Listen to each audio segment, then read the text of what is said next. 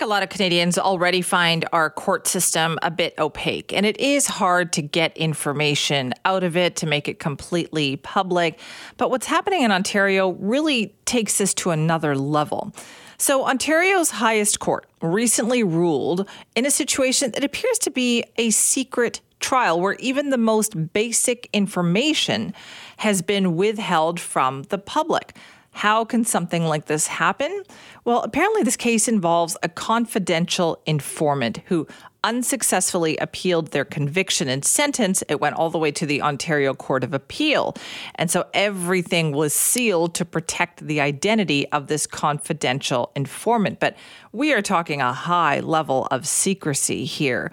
So how is this allowed? Like, certainly some things could be released without completely identifying this person. And is this really, good for us and our system and our democracy in this day and age? Well, joining us now is Ian McKinnon, a former president of the Canadian Media Lawyers Association and a partner at Linden and Associates. Ian, thank you for being here.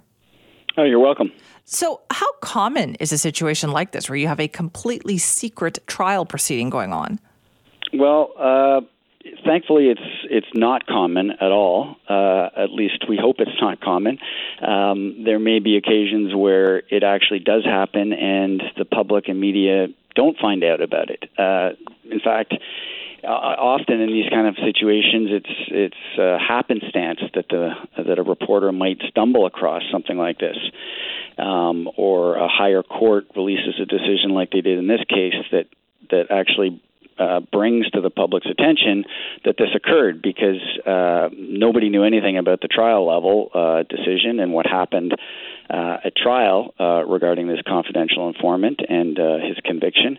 And it only is when it went to the Court of Appeal that we found out about it. But it's supposed to be a rare occasion and the exception, and definitely not the rule.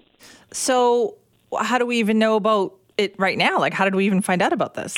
Well, because the Court of Appeal published on its website, as they do every day, they release judgments, and they released a redacted version of their reasons. There was a full version, an unredacted version of the reasons that was provided to the parties, the lawyers, but they published a public version that was heavily redacted and just had sort of the bare minimum facts that really didn't tell you much about the case, other than this had to do with a confidential informant who was appealing his sentence that he was given at the lower court at the trial level, and the Court of Appeal dismissed his appeal and said the sentence was appropriate and the conviction was appropriate, and so the only way we knew about it was because of the Court of Appeal decision. But for that, the Court of Appeal decision, we would never even know about it.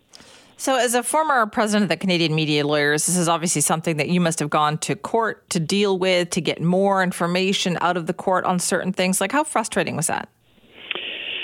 It's really frustrating, especially when you have almost no information. You don't even know the lawyers' names. The judges, in this case, Court of Appeal judges. We don't know what level of court it was. We don't know if it's what's called the Superior Court in Ontario, or the Supreme Court in BC, or the Provincial Court, which is the lower level, mostly criminal court. We don't know the judge who made that decision at the lower court. So it's very frustrating, because even getting basic information can be a real challenge. And you may be aware already of a similar case in Quebec that's actually going to be heard by the Supreme Court of Canada in December on this exact issue. A very similar situation with even less information, I think, than what we got in Ontario, where it was heavily redacted, and the Quebec Court of Appeal was quite critical.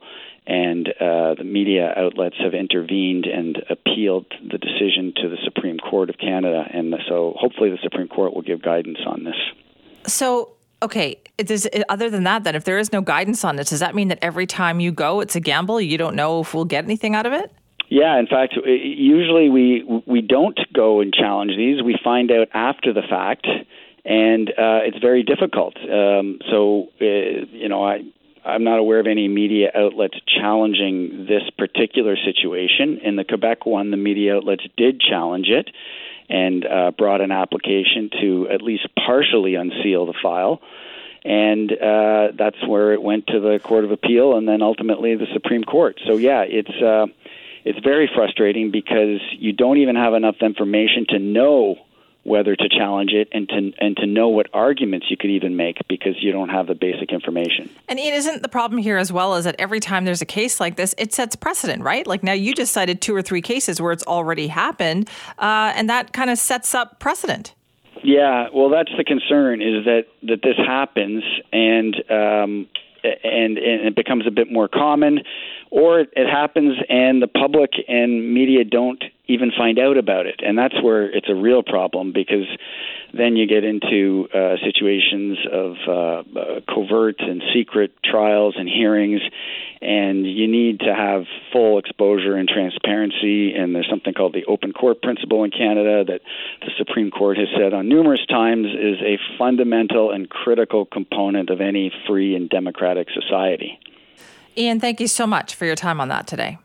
You're welcome. It's really interesting. That's Ian McKinnon, former president of the Canadian Media Lawyers Association and partner at Linden & Associates, talking about this secret trial happened in Ontario. And the problem is you have one.